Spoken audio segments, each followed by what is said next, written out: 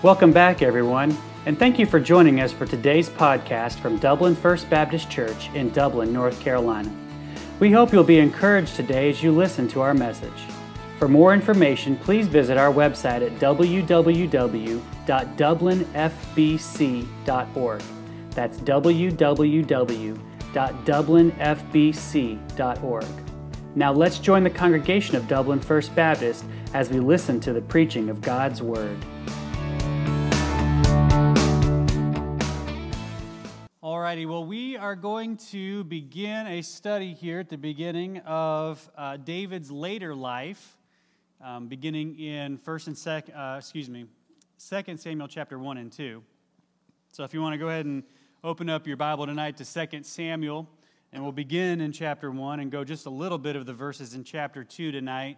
But 2 Samuel picks up David's life at the end of a couple of battles that happened in 1 Samuel, and so Saul has died, and he's now going to be the king, but there's still some things going on before that, and some things we can learn from David's life as he is in this period of time before he becomes the king completely and fully. So there's a lot happening, but we're picking up in his later life here in 2 Samuel. So 2 Samuel chapter 1 and 2 this evening, excuse me. I know what time it is. It's dark outside, y'all. See, it's like writing 23 at the end of the date when it's actually in 24 now. But we'll be looking over that this evening. Let me ask you this question. You don't necessarily have to answer it out loud, but just something to think about here. Have you ever received really bad news when things are going really well in your life? You've had like a really good time or something's really going well in your life, and then someone gives you some bad news. That happens quite a bit. Well, how about the opposite? Have you ever been going through a really hard time, but then someone comes and gives you some really good news in the midst of that? We have these moments in our life that happen whenever we may call them bittersweet moments. We may call them things where, there's some good news that's come or something exciting that's happened, and it's hard to fully celebrate the way we would because there's also maybe a mixture of hard times happening together at the same instance. And so that's the situation, though, that David is in as we open up 2 Samuel. And we need to remember that God is at work at all things in our life. He is working all the times, even in these moments of our life. We may call them the bittersweet moments of time. I like this quote here. It was in the study, but Jim Dennison, who's the founder of Dennison Forum for Truth and Culture, made a statement that said, God redeems all that He allows. God redeems all that He allows. So just thinking about that for a minute, what does that phrase kind of help us to, or how can that phrase kind of help us maybe to understand some of those bittersweet moments of life? God redeems all that He allows. Okay, sovereignty of God, that He's working all the time. He's in control. Hope. Yeah, there is hope. That's right. It's a good word. Say it again. Still has love for us. That's exactly right, too. Yeah, and so in the midst of those things, we can kind of remember those things as well, and it kind of helps us at least understand or begin to understand in those things. So David here at the beginning, like I said, is in a bittersweet moment of his life. Saul was killed in battle. He killed himself. We'll look at that in a minute. In battle. And so that really means that now David's the king. I mean, he's been waiting for it for quite a while. He was anointed as a young boy, and he's been waiting quite a number of years for that to happen. And he will be the king, but not yet. He's still kind of in a waiting period. But David's heart for God causes him to look at this situation in a different light. He has good news that maybe this waiting period for the kingdom is over, but he also has the realization that Saul has died in battle, Jonathan has died in battle, and so there's a hard time happening altogether. So even though Saul sought to kill him on a lot of occasions, David actually recognizes, we're going to see that tonight, that Saul was God's anointed ruler. He was the one that was supposed to be there according to God, and so even though Saul was an enemy, so to speak, he still needed to honor Saul and love him the way that God would love him as well. And so we're going to look first at David receiving some tragic news, and I'll have Ray read for us 2 Samuel just 1 through 16, first of all. Okay. 2 Samuel 1 to 16. All right, it says starting in verse 1, Now it came about after the death of Saul, when David had returned from the slaughter of the Amalekites, that David remained 2 days in Ziklag. On the third day, behold, a man came out of the camp from Saul, with his clothes torn and dust on his head. And it came about when he came to David that he fell on the ground and prostrated himself. Then David said to him, From where do you come? And he said to him, I've escaped from the camp of Israel. David said to him, How did things go? Please tell me. And he said, The people have fled from the battle, and also many of the people have fallen and are dead. And Saul and Jonathan, his son, are dead also. So David said to the young man who told him, How do you know that Saul and his son Jonathan are dead? The young man who told him said, By chance I happened to be on Mount Gilboa, and behold, Saul was leaning on his spear, and behold, the chariots and the horsemen pursued him closely. When he looked behind him, he saw me and called to me, and I said, Here I am. He said to me, Who are you? And I answered, I'm an Amalekite. Then he said to me, Please stand beside me and kill me, for agony has seized me because my life still lingers in me. So I stood beside him and killed him, because I knew that he could not live after he had fallen. And I took the crown which was on his head and the bracelet which was on his arm, and I have brought them here to you, my Lord. And I'll stop you there real quick. Okay. Let's just look at those verses. I know I said we're going to go all the way to 16. We'll pick up in just a minute there. But so here we have the beginning of this story here from this guy. And what's the purpose of him coming to David with dust all over him and his clothes torn? What's he trying to show? Mourning. He's trying to show mourning. He's trying to show anguish here. And he's given this story about how he's found Saul and killed him because he was almost dead, and different things are going. He's given this kind of report to David of what's going on. And you can find this, and we won't read it tonight, but you can find this in 1 Samuel chapter 31, the very last chapter of 1 Samuel. Saul had actually been wounded by arrows. Have you remembered this? Maybe you've taught this in Sunday school or heard this before. He'd actually been wounded by arrows from the Philistines, and had actually asked his armor bearer to kill him first. And the armor bearer refused. And so Saul actually committed suicide. He fell on his own sword. So already we're seeing this guy right here has got a contradictory story to what Scripture records. Not only in 1 Samuel 31, but also in 1 Chronicles 10, there's an account of the same event.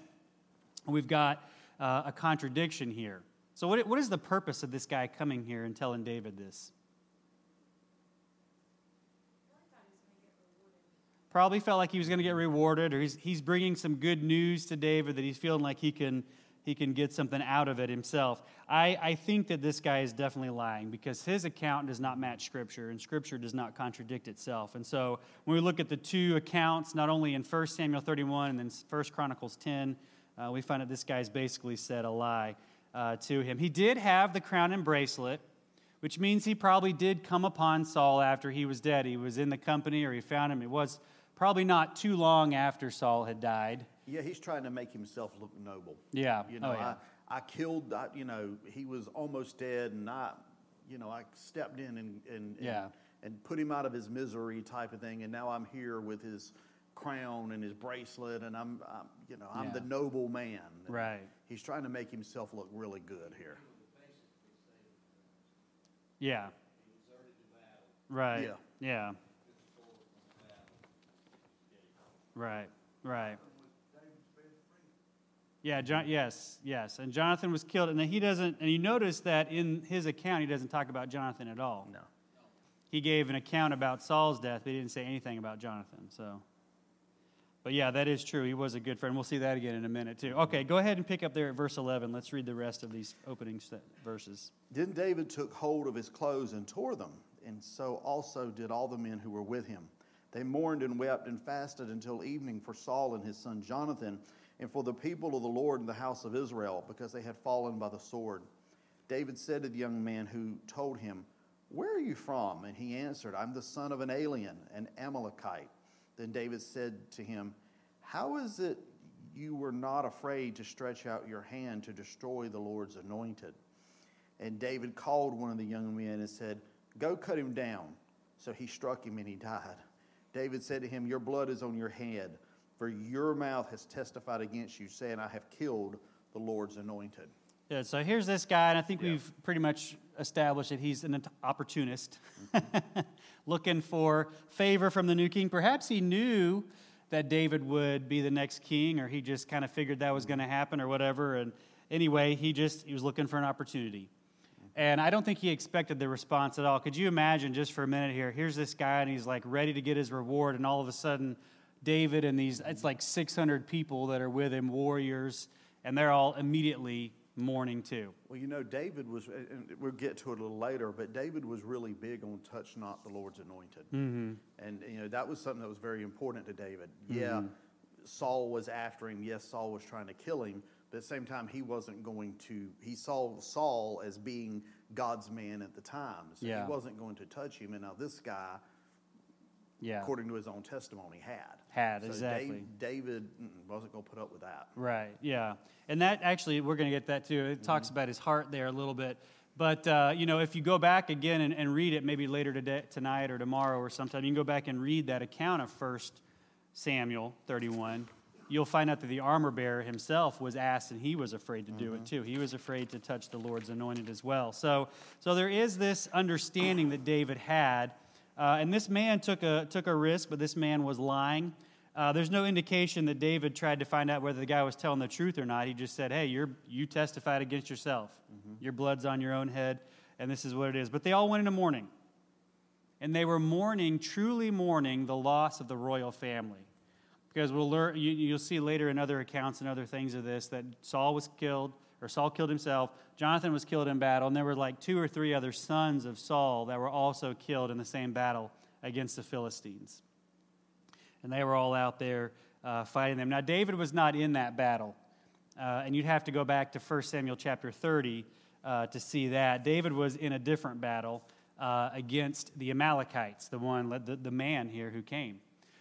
Because if you go back and read it, the Amalekites, while David was away from the city of Ziklag, they had come in and taken all of the women and children and other things from that city. That's where David was hiding out during his exile from Israel, because he had left because of Saul's treatment of him. And so David was at that city, and while he was out, these Amalekites came and took everything and went away, and so David had to go ahead and fight against them. So David was in a completely different battle just prior to this account here in 2 Samuel. And he had also defeated a lot of people and brought back all of his possessions and wives and children and all of his men's things as well. And so David was not in the battle that was happening here. But he does have this period of mourning and calls on all of these men to mourn with him. And then the mourning period is over. We saw that. And the guy gets questioned a little further, and I think he's probably smiling. He's probably happy, like, here comes my reward, and I'm ready for it now. And as you mentioned, David wouldn't even kill Saul. He had 2 opportunities. If you go back into 1 Samuel, he had 2 different opportunities where he refused to kill the Lord's anointed and instead just kind of cut a little bit of his clothing off and stuff to prove that he could do it. And he stood across the creek later that day and started waving his part of his his robe or whatever. Yeah, whew, that would have been scary. But David had a different heart. He had a heart after God rather than a heart like others. And so David here recognized the Lord's authorities in his life, and he did not take matters into his own hand and kill Saul. And so 2 things, really, to kind of think about this, all right? David is recognizing Saul as the anointed of God. He was the enemy, so to speak. He tried to kill David on many occasions, and I was reminded of this the other night. We were thinking about it. But there were many times where Saul would try to kill David when he was playing the harp for him. You'd see that. But what you never see is David picking up the spear or whatever and throwing it back at Saul. That's a really important thing. Like, here's the guy, like our first instinct is to defend ourselves, But David never threw the spear back. He never tried to kill Saul back, even when he was in the middle of it. But anyway, so the first lesson there, I guess, is God had his hand on Saul, even though, and he removed that protection from Saul because of Saul's disobedience, but he was still chosen by God to be in that position. And so David honored that, and in so doing, honored the Lord. And recognized, too, that even though Saul had done wrong, Saul was created by God, and that God had love for him, and that because of those reasons, it was not David's place to treat him that way. And so that's important, because it's really easy for us in this day and age to start seeing people and others around us as enemies if they begin to disagree with us about Christianity or about Christ, or they begin to say things against us. And it's really, really easy, I think, in this day and age when all we see between us and someone else sometimes is a screen. Mm-hmm. You know, we have Facebook or whatever, social media, we have a TV, we have whatever it is between us, and it's really easy for us to begin dehumanizing other people because they disagree with us. You know, and they're not enemies in the same sense necessarily that they're trying to kill us. But we begin to see them differently, and we're not treating them in that way. Now, it doesn't dismiss other people's behavior, but the reality of the situation should influence our reaction to their behavior. Seeing people the way that God sees them, learning the lesson that David did. God loved Saul. David wanted to love him as well, and in so doing, honoring God in the midst of that time. So I think that David's mourning here is genuine. Mm-hmm. It's real and genuine mourning. He is very upset about the situation. And also his execution of the Amalekite warrior here, or Amalekite opportunist, we'll call him, is also in line with God's will. You'd have to go back and read in 1 Samuel chapter 15 to remember again, Saul was supposed to destroy all of the Amalekites. This guy should not even be here to tell David what had happened or to even have opportunity to lie. Yeah, and also it's legitimate because he had killed the king. Mm-hmm. By his own testimony. By his own testimony, Had killed the king. He had killed the Lord's anointed, and as the new king now, David had the authority to execute him. That's right. Yeah. So it wasn't like David said, "Well, I'm just going to kill you now." Mm-hmm. No, David was the king. He had that authority to have people executed. He did, and he showed that too. Mm-hmm. God had told Saul to destroy them. And if you remember too, even further back, as the Israelites were coming out of the Exodus, the Amalekites had attacked the rear of the Israelite company as they're marching from Egypt to the Promised Land. Now, who's at the back of this company, most likely? Women and children, and those that are slower to keep up for whatever reason. So the Amalekites treated the Israelites extremely poorly and attacked the weakest point there during the battle or during their march from their exodus from Egypt to the Promised Land. And so Saul was supposed to take care of it, and he didn't. And now this man has also said, "I've killed the Lord's anointed." And so it seems like a really harsh reaction when you just read it, but it's really right in line with giving justice and what was given and what God's pronouncement of judgment was against the Amalekites as well. Now, we cannot do the same thing today, obviously, in all situations necessarily, with our enemies. But what are some responses that we could or should have today to those that are in opposition to Christianity or in opposition to us? What are some responses that we could have today?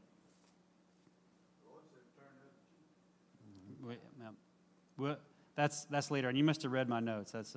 I got that verse later on at the end. No, that's good though, Mike. Yeah. What are some other things we can think about though? The other thoughts, or maybe some specific ways that we could think responses.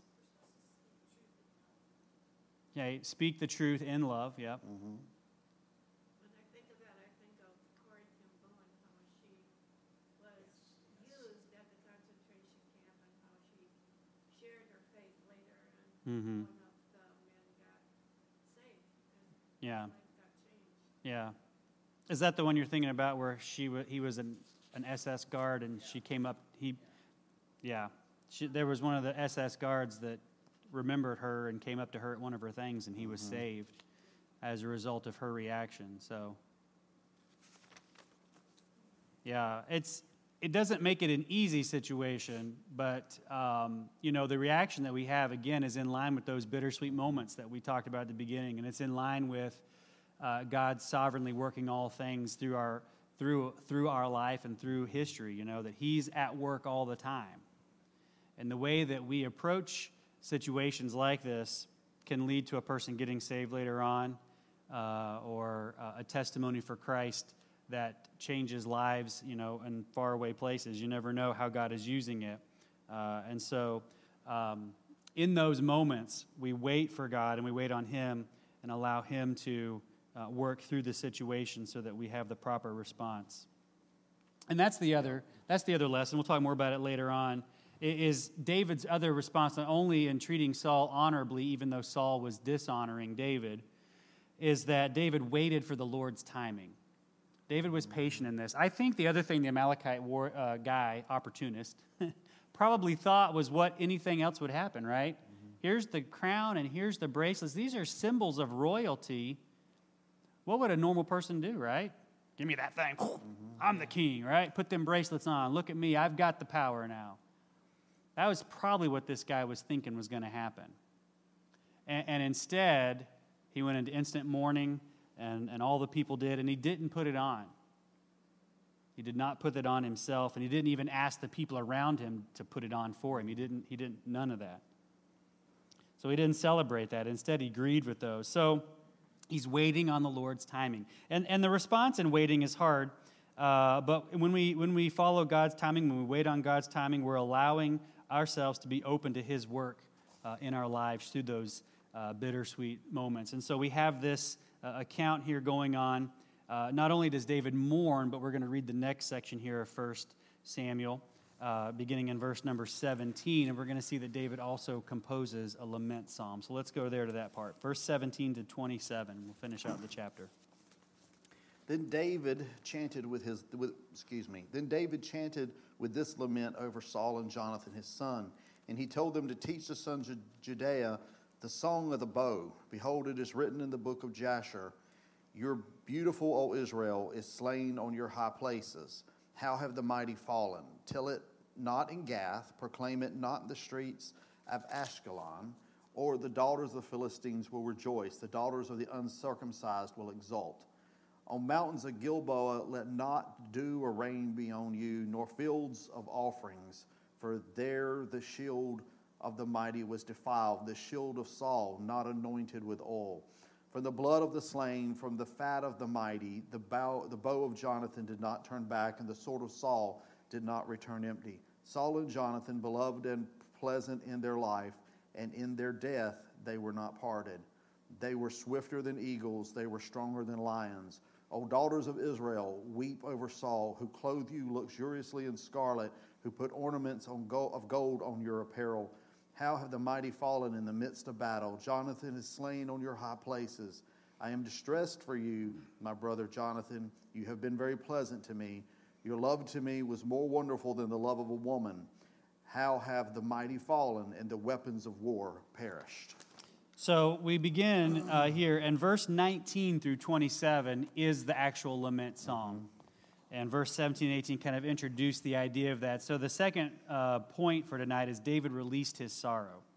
David released his sorrow, and he makes this psalm. Again, we're seeing David's emotion. We're seeing David's true feelings here about that, showing that he really is a man after God's own heart. And that phrase is used a lot. It's actually first mentioned, not even about David. God just tells Samuel in I think it's chapter 13 or 12 or somewhere around there, 1 Samuel, that God is looking for a man after His own heart. And it's only later on that is kind of revealed to be David and then given that. But thinking about what is that phrase, it can mean a lot of different things, but David's looking for a man after God's own heart.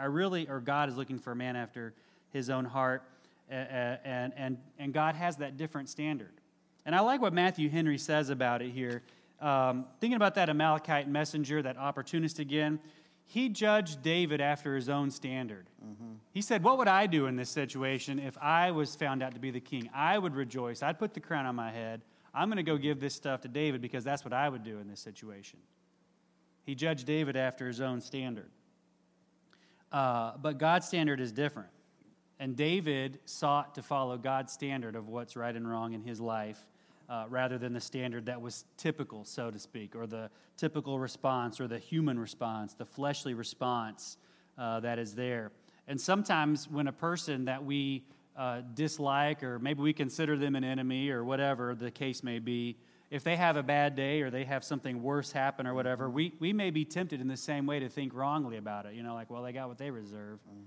And it's very, that would be the response that's there. But David instead judged after God's standard and realized that mourning is the true thing, it's the right thing to do.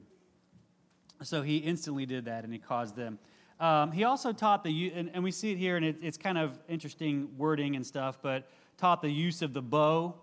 And I read one commentary said, well, he taught the people of Israel how to use bow and arrow. Well, they probably already were doing that. They were probably already using bows and arrows in battle. What is the more likely thing is that this is the title of the psalm. It's the Song of the Bow. Okay, is what is more likely, and that was other commentators said that's probably what's more likely, that he gave this song called the bow, or the bow of Jonathan, or the song of the bow. Something of that nature would be the title of it that's there, but it's a lamentation there. And not only that, he taught them to sing it. He made a psalm, and then he taught other people how to sing it, and he also had it recorded in a book called the Book of Jasher. And the book of Jasher is mentioned here. It's also mentioned in Joshua 10:13, and so you can read about it in those two places.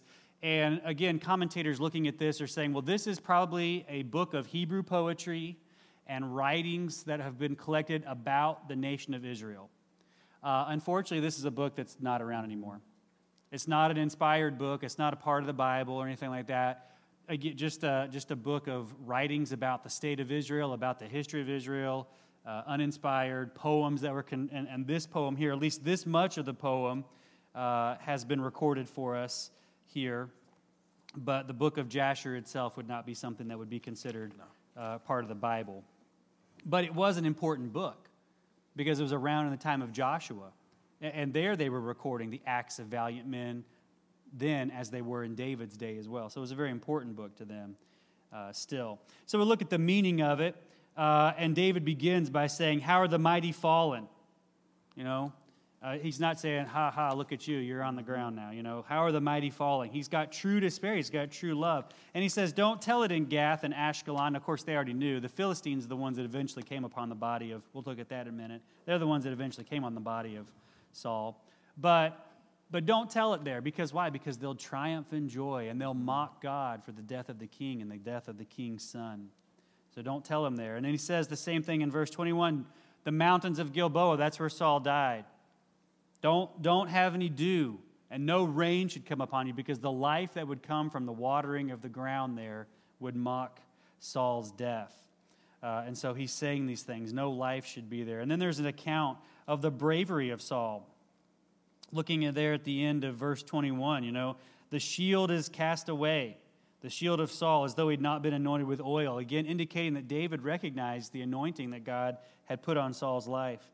From the blood of the slain, the fat of the mighty, the bow of Jonathan turned back, the sword of Saul returned not empty. Talking about their battles and their victories that God had given them in triumph. And then he talks about how they were lovely and pleasant in their lives. You never see David bad-mouthing Saul in this whole thing. They're lovely and pleasant, and then their death they were together. And then he talks about in verses the end of 24 all the way to the rest of verse 26 anyway, talks about what Saul did that was good. Saul was able to bring in nice things into Israel. Spoils of war. He clothed the people with scarlet. He gave them delights. He has ornaments of gold. So weep for Saul and mourn, because he did these great things. And then he repeats again, how are the mighty fallen in the midst of battle. And then he has this special line for Jonathan, who had a very deep friendship. Mike had mentioned that earlier tonight. A very deep friendship that they had together. I think it's an interesting thing, and we don't have time to talk about it tonight, but just it's so interesting to me that Jonathan was so at peace and knew that God's will was that David be the next king. Like, Jonathan is the one in line for the kingdom. But he knew that God's will was for David to be the king, and he was a true friend to David in the midst of all of those things. It's not a typical response. A typical human response would be, hey, this guy, if I kill him, then I'm the king, right? So again, we see just a really deep and true friendship that's there. And there's a lot of emotion in this psalm. I don't think that this psalm was written because he had a duty to write it or he had a sense of loyalty or some kind of thing of that nature. I think David truly wrote this from his own heart. This is how he felt about them. And we can see that in his actions because, again, he had opportunity, but he didn't kill Saul himself. So he praised him, and he was grateful to Jonathan. He was very concerned about the honor of God being upheld, even in the midst of this hard time that was there. And we mentioned it already, but again, he had the idea that we're going to teach people how to sing this psalm, and we're going to put it in a book. Now, what's the purpose of putting it in a book and teaching other people? Remembrance. We're not just going to sing this song today only and then forget it. We're going to keep rehearsing it. We're going to keep going over it and singing it even beyond just the present moment. And so it should cause us, this first chapter should cause us to say, if we were in the same place as David, would we have reacted in the same way? And how would we react to the news that David received? What would be our response? David's response was one of mourning and true love and honoring God and honoring the king at the same time. So he has this bittersweet moment here. And after the mourning and after the psalm, now David has this opportunity before him because Saul is dead. He could probably go back home. But let's look at chapter 2 here, just the first 7 verses only as we close our study tonight. David returned to Judah, but go ahead and read 1 through 7, 2 Samuel 2, 1 through 7. Then it came about afterwards that David inquired of the Lord, saying, Shall I go up to one of the cities of Judea? And the Lord said to him, Go up. So David said, Where shall I go up? And he said, To Hebron. So David went up there, and his 2 wives also, Ahinoam, whatever her name is, and Abigail, the widow of Nabal the Carmelite. And David brought up his men who were with him, each with his household, and they lived in the cities of Hebron. Then the men of Judea came, and they anointed David king over the house of Judea. And they told David, saying, It was the men of Jabesh Gilead who buried Saul. David sent message to the men of Jabesh Gilead and said to them, May you be blessed of the Lord, because you have shown this kindness to Saul your Lord, and have buried him. Now may the Lord show loving kindness and truth to you, and I will also show this goodness to you, because you have done this thing. Now therefore let your hands be strong and be valiant, for Saul your Lord is dead, and also the house of Judea has anointed me king over them. Good. So David here has had this period of mourning, and now he, of course, wants to go back home. He doesn't want to stay outside of Israel any longer, and to deliver justice to the Amalekite who lied, and so he's ready. But he doesn't just leave and go. He's still waiting on God's timing. He's still waiting for God's direction and guidance in his life. So he prays to God, asking for that. And I think I like what David Guzik said about this particular situation, because if David had gone right away, how would that have appeared to people? Mm-hmm. Very opportunistic, wouldn't it? Greedy and, hey, I'm, especially, the situations and things that were going on there. And so David Guzik says this. He says, well, not being overly concerned with appearances before men, he was not unconcerned with appearances either. Not only waiting on God's timing, but realizing that just going right back on his own would cause people to question that. So he says, where can I go back home or not? And the Lord says, yeah, you can go back to Judah. And then, he had asked him, where should I go? That's the second question. He said, go to the cities of Hebron, right there. So he inquires of the Lord that he'd done that. He was ready. And I like some other things that David Guzik had said about it in his commentary, but if you go back again to 1 Samuel 30, and we won't read those verses tonight, but if you take time and read it later on, we find out that David had a period of time where he had to encourage himself in the Lord. I think this is what was probably considered, what we may call it like a mini revival, in preparation and getting ready, getting his heart ready here, because he had encouraged himself in the Lord, because when the Amalekites came to Ziklag and took all of his possessions and all of his men, that would have been a very discouraging time for him. And I think that he had this time period where he kind of gets himself right with God, and then he goes out to battle against the Amalekites. And so to be a man or to be a woman after God's own heart is to wait on God's timing and to be in the middle of God's will. That's what David wanted. He wanted to be in the middle of God's will. And in so doing, he inquires of God what is the next step. And so notice also, too, that he brings all of his possessions, all of his men's possessions, everything. They all leave Ziklag, and they go back up. Now, what is that indicating to us?